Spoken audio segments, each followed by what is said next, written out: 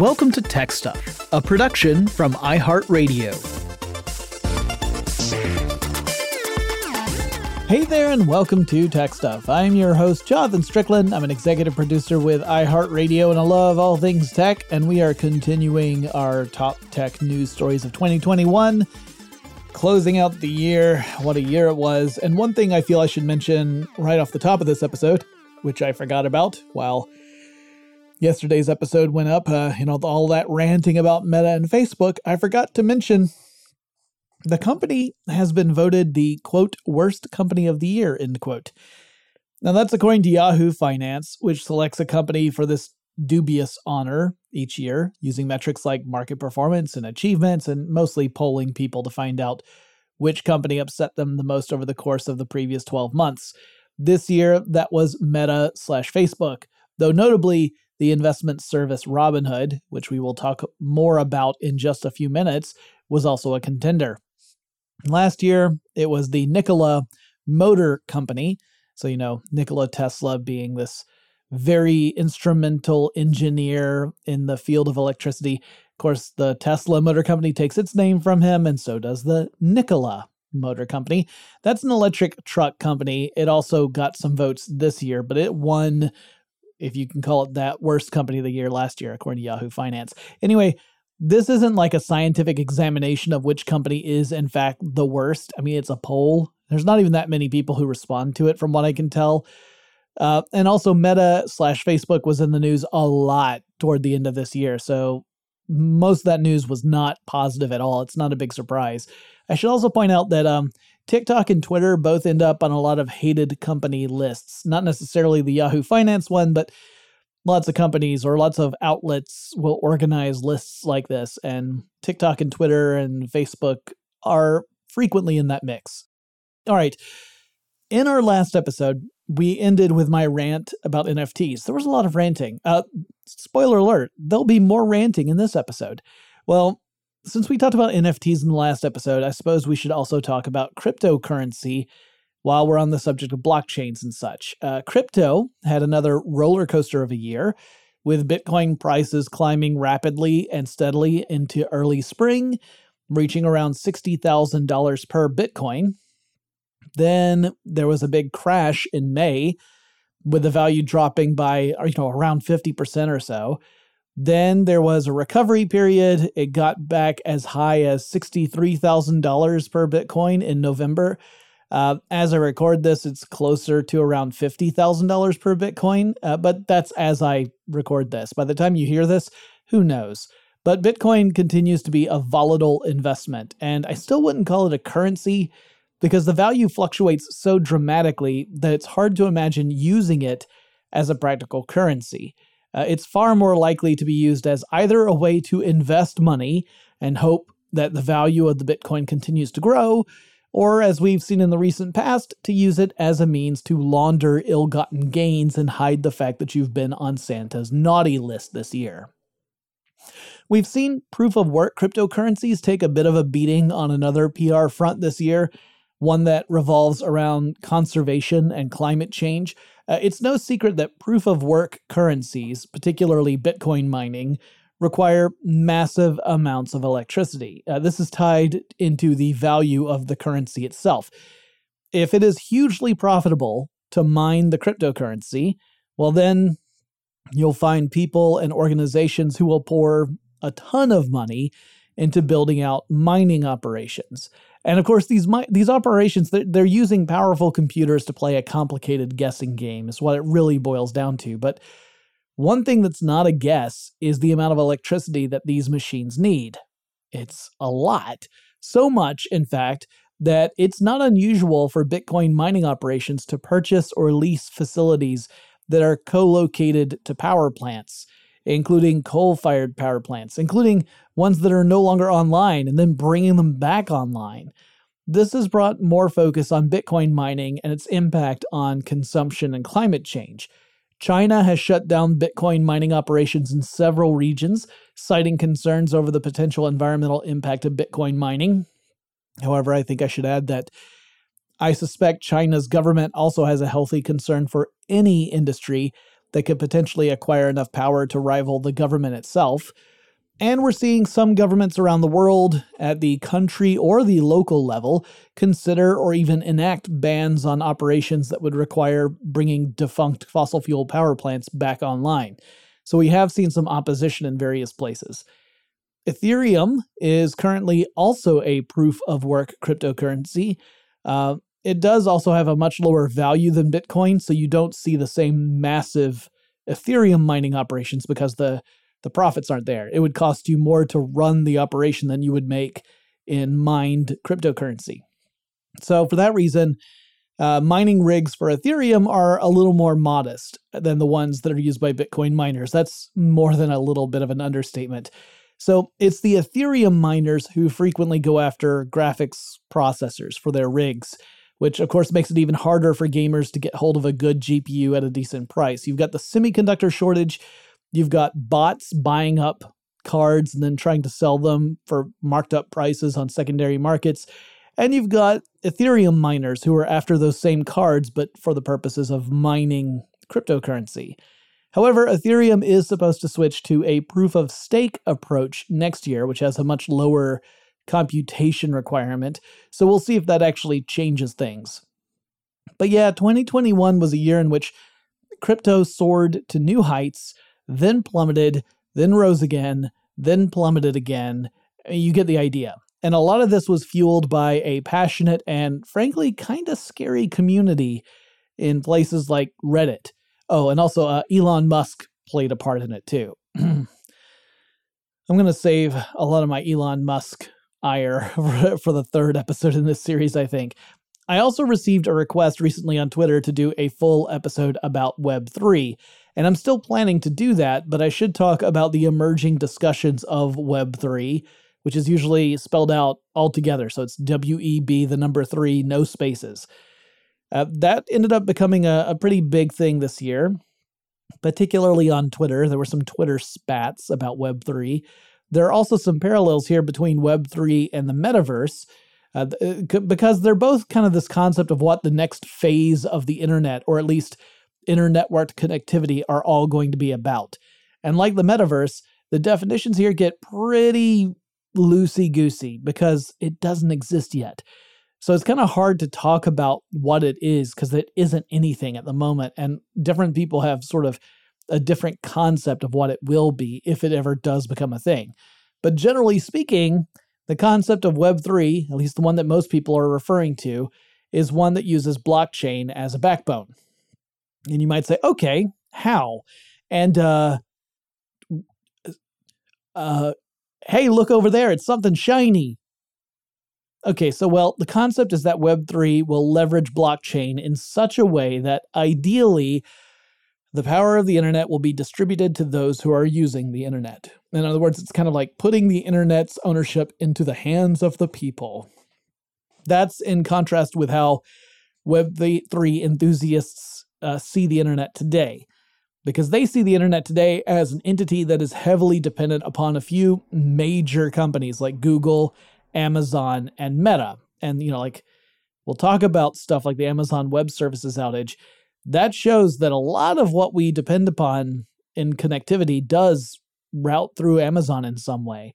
So this general notion is that Web3 projects are similar to cryptocurrencies and NFTs. They are some form of implementation that relies on the blockchain to keep track of transactions, though what those transactions actually are varies dramatically from implementation to implementation.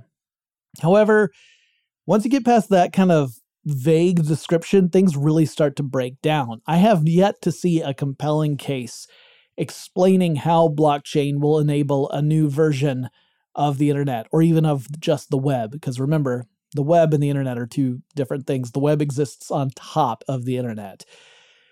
So I haven't really seen a compelling case for this distributed ownership model, and there are a lot of folks who are expressing skepticism about the idea in general, including people who say that if Web3 does become a thing, it will be a thing that is controlled by venture capitalists rather than big companies, but it still means that the hoi polloi, meaning folks like you or me, will still be left out of the loop.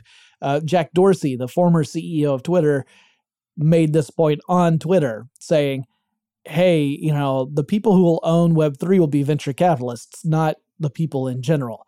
And those making Web3 applications will be doing so with their investors in mind. So it'll be the venture capitalists who are essentially directing how Web3 evolves. Again, without really going into details about what Web3 is going to look like. And anyway, that whole criticism is not making Web3 evangelists very happy.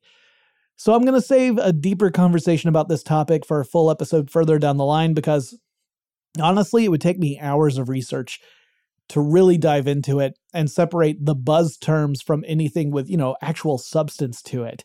Because every time I read anything about Web3, I feel like I'm reading ad copy for a product that doesn't exist yet. And that's not really useful. But since we're talking about tech and money, let's chat about something that unfolded early this year that involved both. And it all has to do with GameStop and stock prices. All right, so GameStop is a video game retail company. They sell video games and video game systems. Early in 2021, there was a move to short sell GameStop stock among certain hedge funds. So a short sell is when you borrow a bunch of shares of a company from another stockholder. You don't own these shares, you're borrowing them. And you're promising that you will return that same number of shares to the stockholder at some agreed upon time. Then you take the shares you borrowed and you sell them. The ones that you do not own, you sell them and you take the money. And your goal is to buy back the shares you just sold, but at a lower price, and you pocket the difference. So what you're hoping for is for the stock price to come down. You're hoping that a company hits hard times and that their stock price reflects that. So you might sell a bunch of shares at around $20 a pop. And then your plan is to buy back those shares when they reach $5 a pop. And you pocket the $15 difference per share, more or less. It gets a little more complicated than that, but that's the basic idea. And then you return the shares to the stockholder, you keep what's left over, everyone's happy. Well, the stockholder is probably not happy because their shares are worth less now, but hopefully they're in it for the long term because they believe in the company or some nonsense. Now, if the price of the stock goes up instead of down, well, you then have to spend more money to purchase the shares back than you made when you sold the shares in the first place, because you still have the obligation to return those shares to the original holder. Like, you can't just walk away. So then you get a bunch of folks online who decide to do something called a short squeeze on some hedge funds that were planning to short sell the GameStop stock. So what these folks did was they just started buying up shares of GameStop, like lots of shares. And that activity drove up the stock price because there was a demand for GameStop stock. So the price went up. Demand is high, price increases. And that meant that these hedge funds were suddenly faced with the very real possibility of having to pay more money to buy back those shares that they had borrowed than they had on hand to cover the short sells. And it was a kind of activism mixed with speculation, because as the price was going up, it also meant that the stock that people were holding was growing in value, that the stuff they owned was actually getting more valuable and their wealth was increasing. In fact, it was increasing significantly. And you might wonder how significantly. Well, the stock price had been at around $17 per share before the squeeze really got moving. At the height, it was closer to $500 per share. So imagine you bought something for $17 and then you could sell it for $500. So there were a lot of people who were jumping on board this, not because they were trying to push against hedge funds, not because they were like trying to take down these groups that were, boasting memberships of incredibly wealthy people and to stick it to the man. They were joining because they saw this as a way to get rich quick. So there was a mixture of both of these kinds of people. Now, this peak wasn't to last. It did settle down a bit. But even as I record this, the stock price is valued at around $150 per share. So not quite 10 times what it was valued at before the squeeze. This also did force a few hedge funds to shut down. And it also brought to light some disparities in the individual investor world. So the investment service Robinhood that I mentioned earlier, it made headlines because it began to deny Robinhood users the opportunity to purchase GameStop stock. That's what Robinhood exists for, is for the individual person to participate in the stock market. Because the individual typically, if they have any involvement in the stock market at all, it's because they happen to have something like a 401k plan where some fund manager is deciding, what monies go to what stocks. This is a case where the individual person can say, no, I want to buy 50 shares of GameStop stock, for example. Well, Robinhood stopped that. They stopped letting people do that on their service. And they cited a desire to not contribute to an unstable market environment, which is pretty rich when you consider Robinhood's namesake, right? I mean, the Robin Hood, the legendary figure, was all about creating an unstable market environment. Anyway, this prompted folks to draw connections between Robinhood and people who were involved in hedge funds, who had participated in the short selling. And some people started claiming that Robinhood was trying to mitigate the effects of the short squeeze because they had financial interests in those, folks that were higher up in the food chain of various hedge funds. In other words, they were saying, you're not really for the people, you're for other big companies. The whole GameStop saga prompted a lot of folks to get into individual investor stuff when they had never really dipped their toes into it before. And several subreddits saw their ranks swell due to this interest. And a lot of folks came out at the subject from all different angles, a lot of them uninformed angles. You could almost taste the frustration of the more seasoned investors in those groups as folks totally new to the field began delving out their expert advice. People who had been investing for all of 2 weeks were suddenly experts. Anyway, in many respects, this whole thing was part of a larger, more vague trend of people finding ways to push back against big corporate and financial entities. And we'll talk about that more after we come back from this quick break.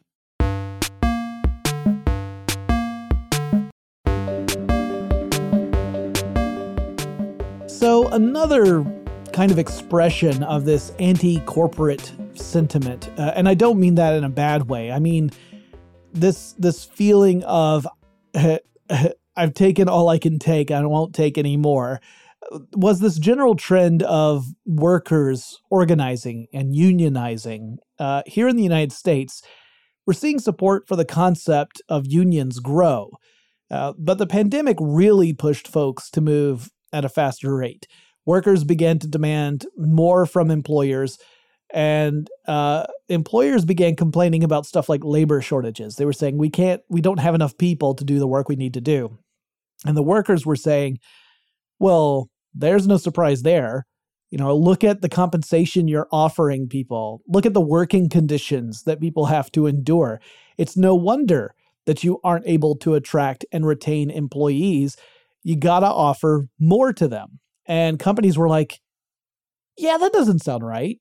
And then workers at lots of places said, okay, well, we're all going to band together and create a union so that we have the leverage to force you into negotiations for better conditions, or else you don't have anyone to do your work for you.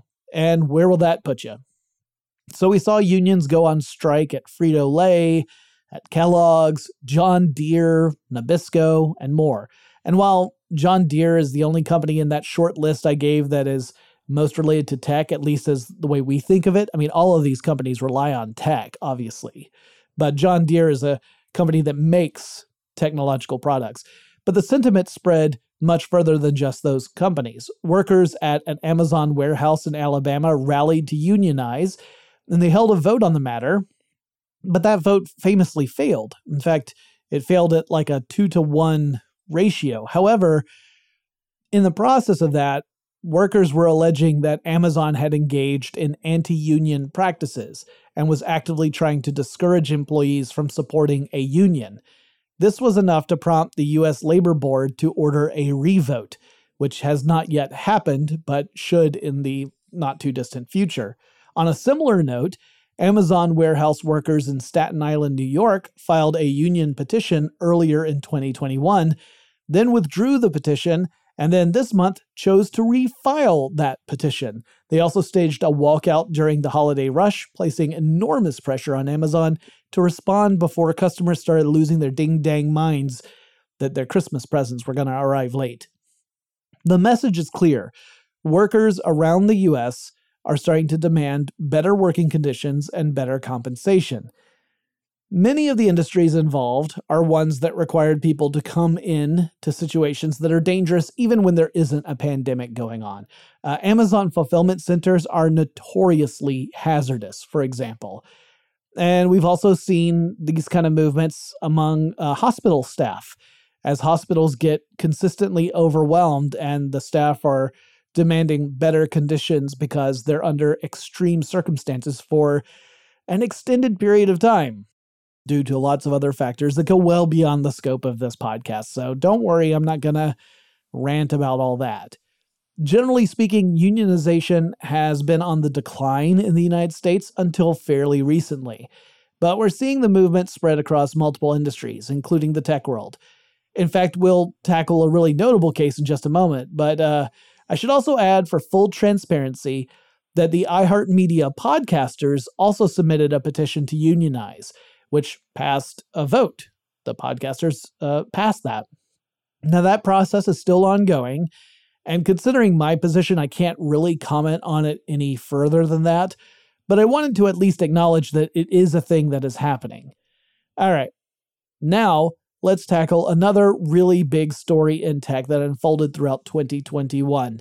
The story of Activision Blizzard. Now, this is such a big and nasty story that's going to take up essentially a third of this whole episode.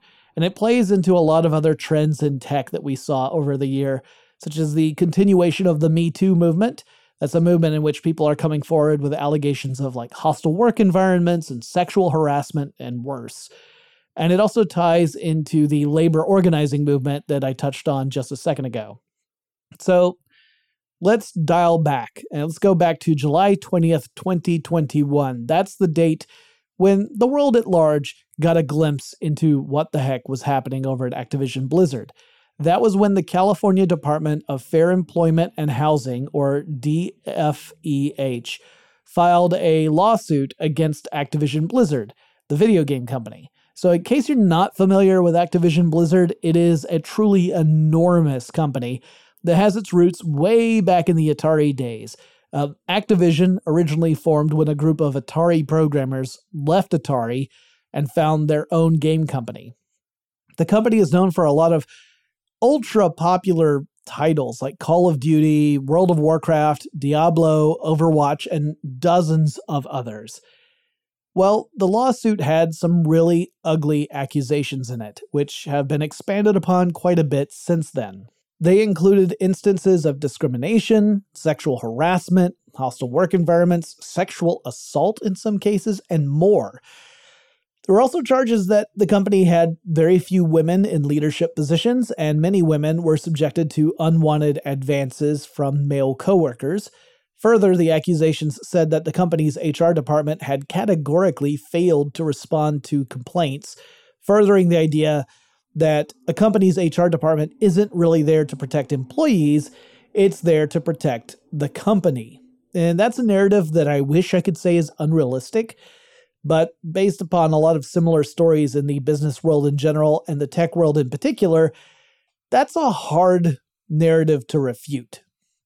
The complaints specifically called out Alex Afrasiabi, who had previously led the World of Warcraft creative department, stating that Afrasiabi had engaged in, quote, blatant sexual harassment with little to no repercussions, end quote.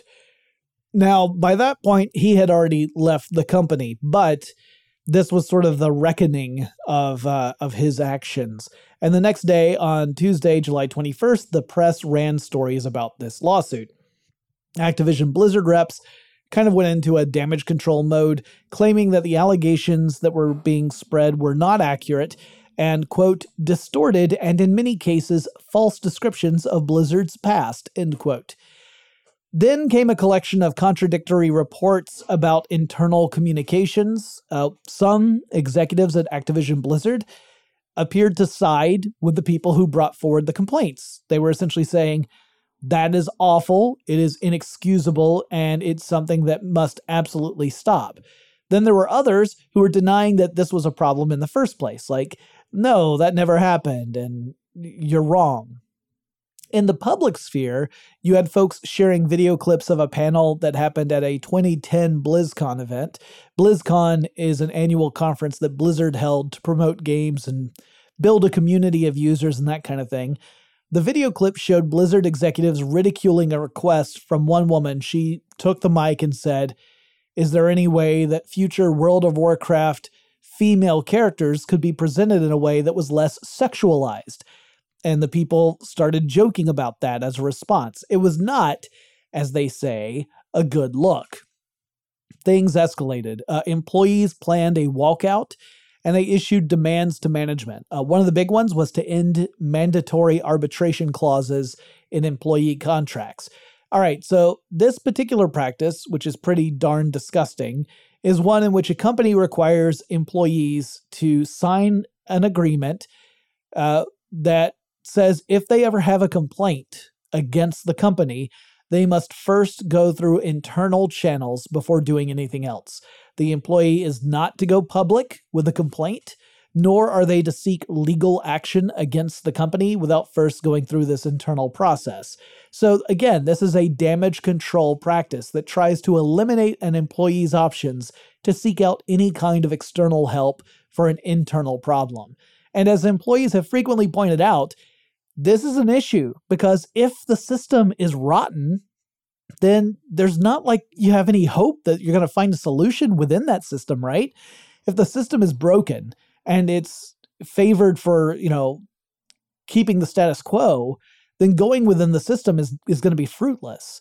So if the HR department frequently fails to act or to protect folks who are at the center of these complaints, the employees remain the ones who are hurt. And the people who were the bad actors, frequently they were people in positions of power. And the tendency was to protect the people in positions of power. After all, this is a company that's making bukus of money. And if the thought is, well, yeah, they're awful human beings, but look at how much cash they're making us, then there was this tendency to protect them.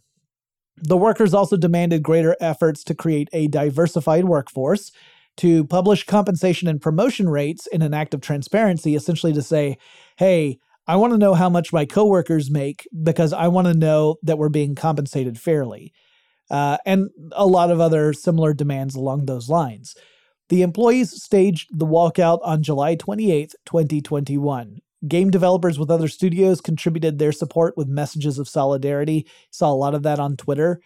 And that same day, Kotaku published a story about a room that BlizzCon staff would set up at their annual BlizzCon, and the room had the nickname The Cosby Suite.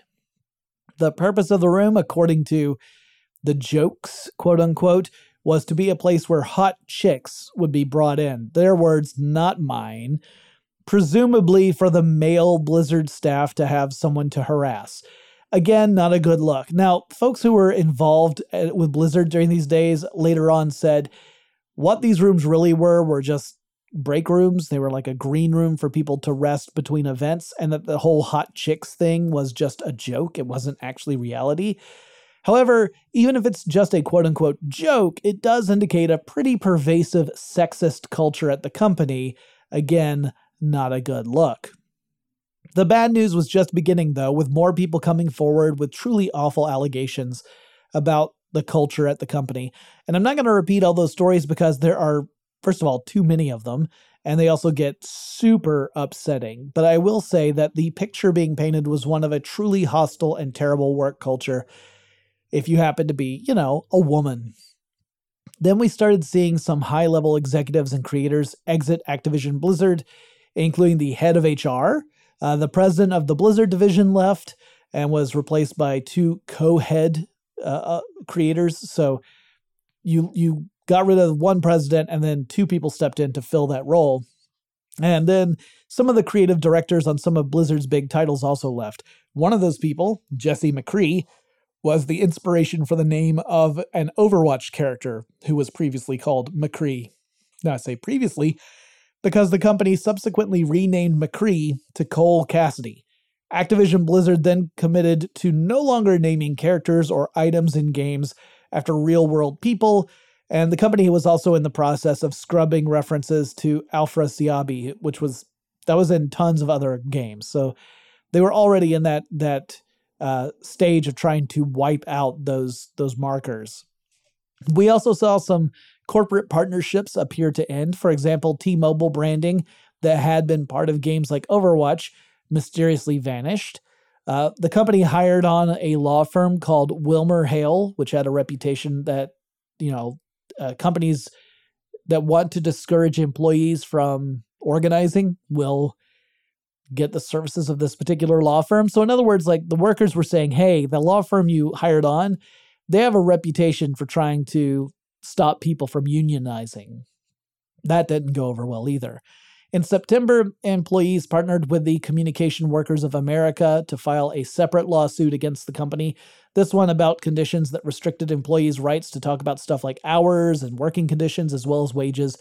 A couple days later, the U.S. Securities and Exchange Commission, or SEC, opened an investigation into Activision Blizzard regarding the sexual harassment and discrimination complaints.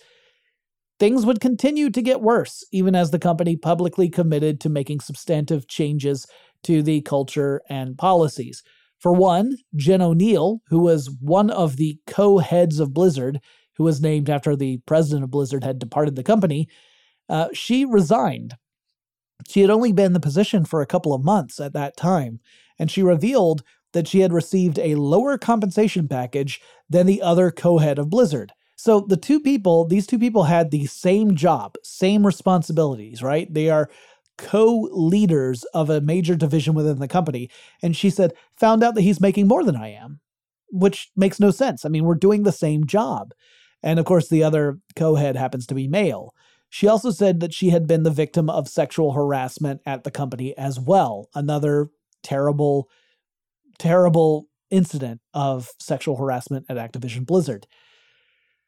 All right, we're going to have more to say about that story, but first I need to take a breath, so let's take a quick break.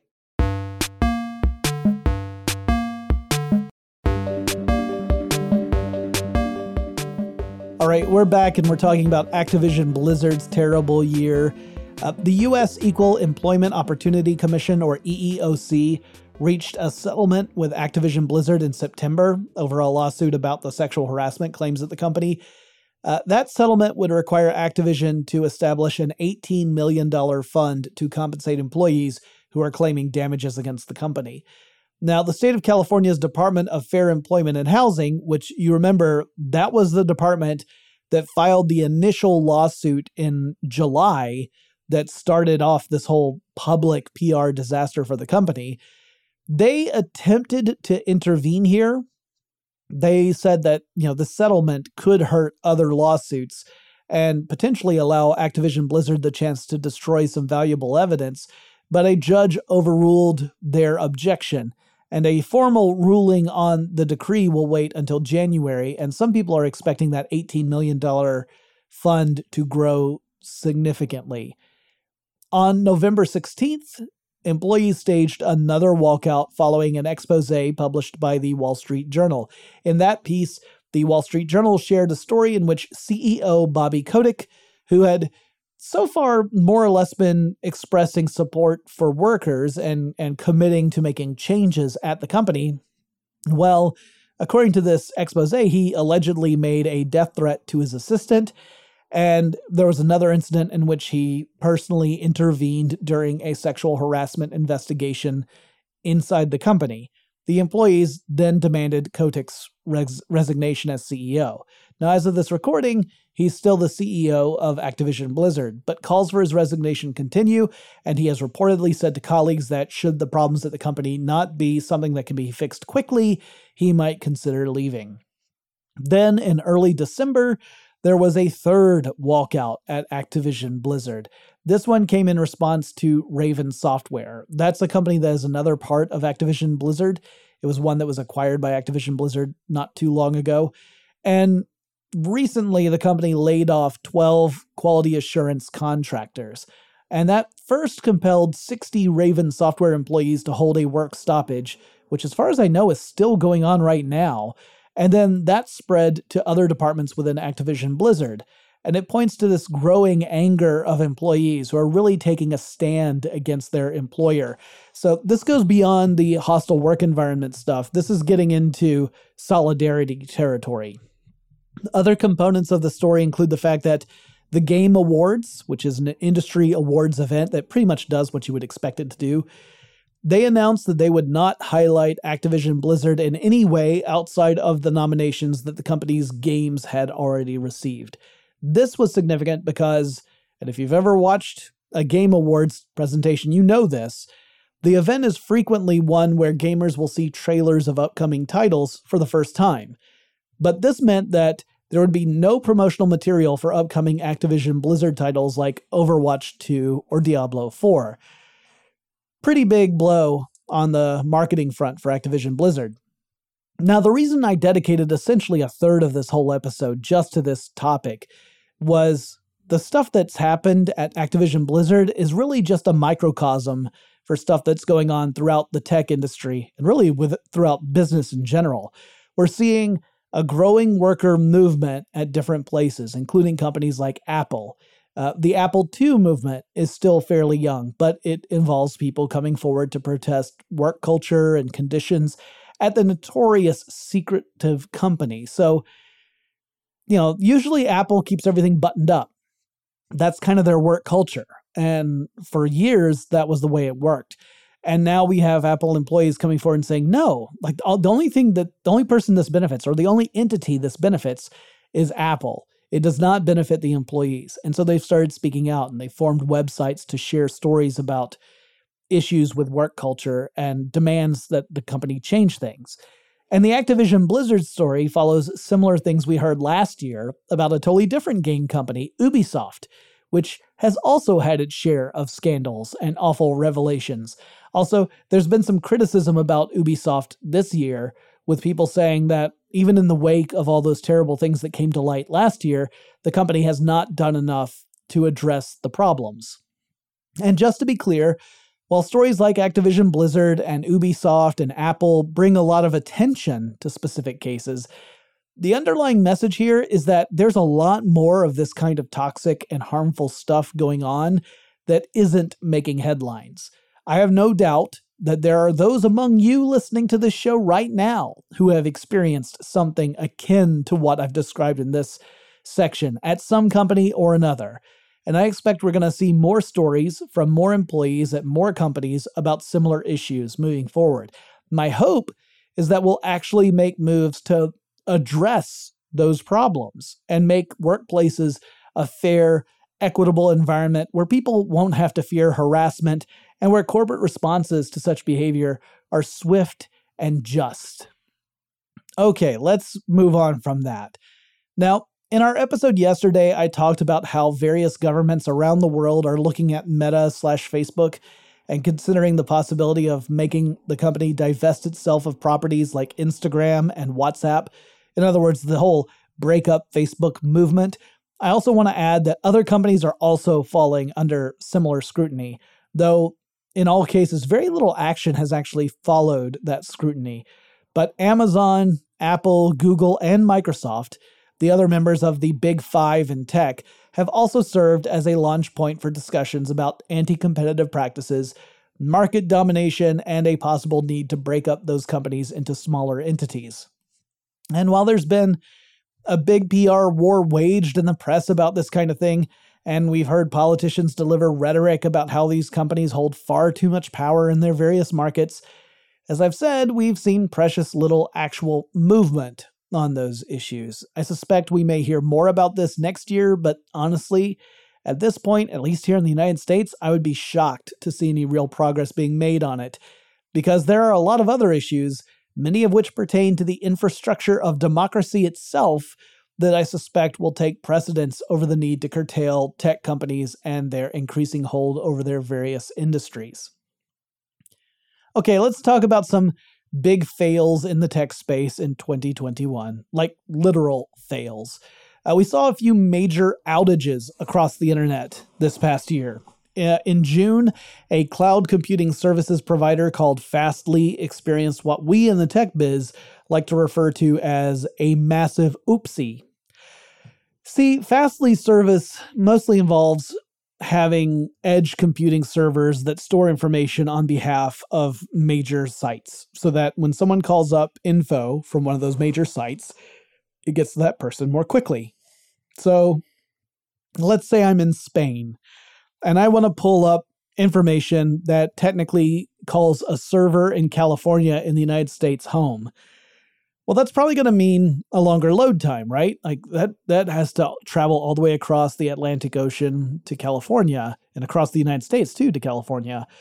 And longer load times are not great from a user experience perspective. So Fastly is a service that provides a way to store information on servers that are closer to the end user and thus reduce load times. So in that case, a Fastly server in Spain would hold copies of the information that I wanted to pull from the servers in California, and it would just come from the server in Spain instead. It would look just as it would if it were coming from California, but it's faster that way. So Fastly is kind of a way to, I guess you could call it a way to reduce buffering times if you want to think of it that way. Well, a month before the actual outage, so this would be May, for those of you not paying attention, Fastly pushed out a software deployment. And within this deployment was a little bitty software bug. And under most circumstances, nothing would actually happen with that bug. It was just there, but it was inert. However, under the right situations, the bug would cause a massive shutdown of the Fastly network. And in June, that's what happened. A customer, mercifully unnamed, accidentally triggered this bug. Not really the customer's fault, it was a bug. So what followed was a massive outage of Fastly, and that affected dozens of websites and services, including major ones like the BBC, the New York Times, CNN, Amazon. You tried to go to those sites and you would get a 503 error, and you're wondering what the heck is going on. Now, it did get fixed. It didn't take too long to do, but it was one of those big things that affected lots of different sites. In October, Facebook had its own massive outage. Meta would later say that this was a faulty configuration, and it just brought Facebook services down for several hours, like Facebook, Instagram, WhatsApp, etc. And as you can imagine, activity on other platforms, those not owned by Meta anyway, exploded, with lots of folks talking about how they were suddenly freed up to do other stuff, like spend that time on other platforms, I guess. Google also had a massive outage back in April that brought many of its services down, like Google Drive and that kind of thing. It's actually amazing that outage wasn't noticed by yours truly, because I depend a lot on Google services. But then again, I also create tech stuff episodes using Office 365 software, so maybe I was actually, buckling down on a tech stuff episode when the outage happened. And of course, there was the massive Amazon Web Services outage caused by a configuration problem in their network. And that one fouled up everything from real-world package deliveries from Amazon to interfering with services like Netflix. It also impacted tons of apps that depend upon Amazon Web Services, including apps tied to stuff like home automation systems. That particular outage really illustrated how much we now depend upon the cloud in order to get stuff done. All right, I'm going to wrap this episode up because I still have other stories to cover for one more episode, and I'm tired of being angry. And next up, y'all, is my thoughts on Tesla, so I'm going to be angry again. But I'm going to save that for the next episode. And then we'll start to, shift over to talking about stuff in 2022. Yay! If you have suggestions for topics I should cover in future episodes of Tech Stuff, please reach out to me. The best way to do that is over on Twitter. The handle for the show is TechStuffHSW, and I'll talk to you again really soon.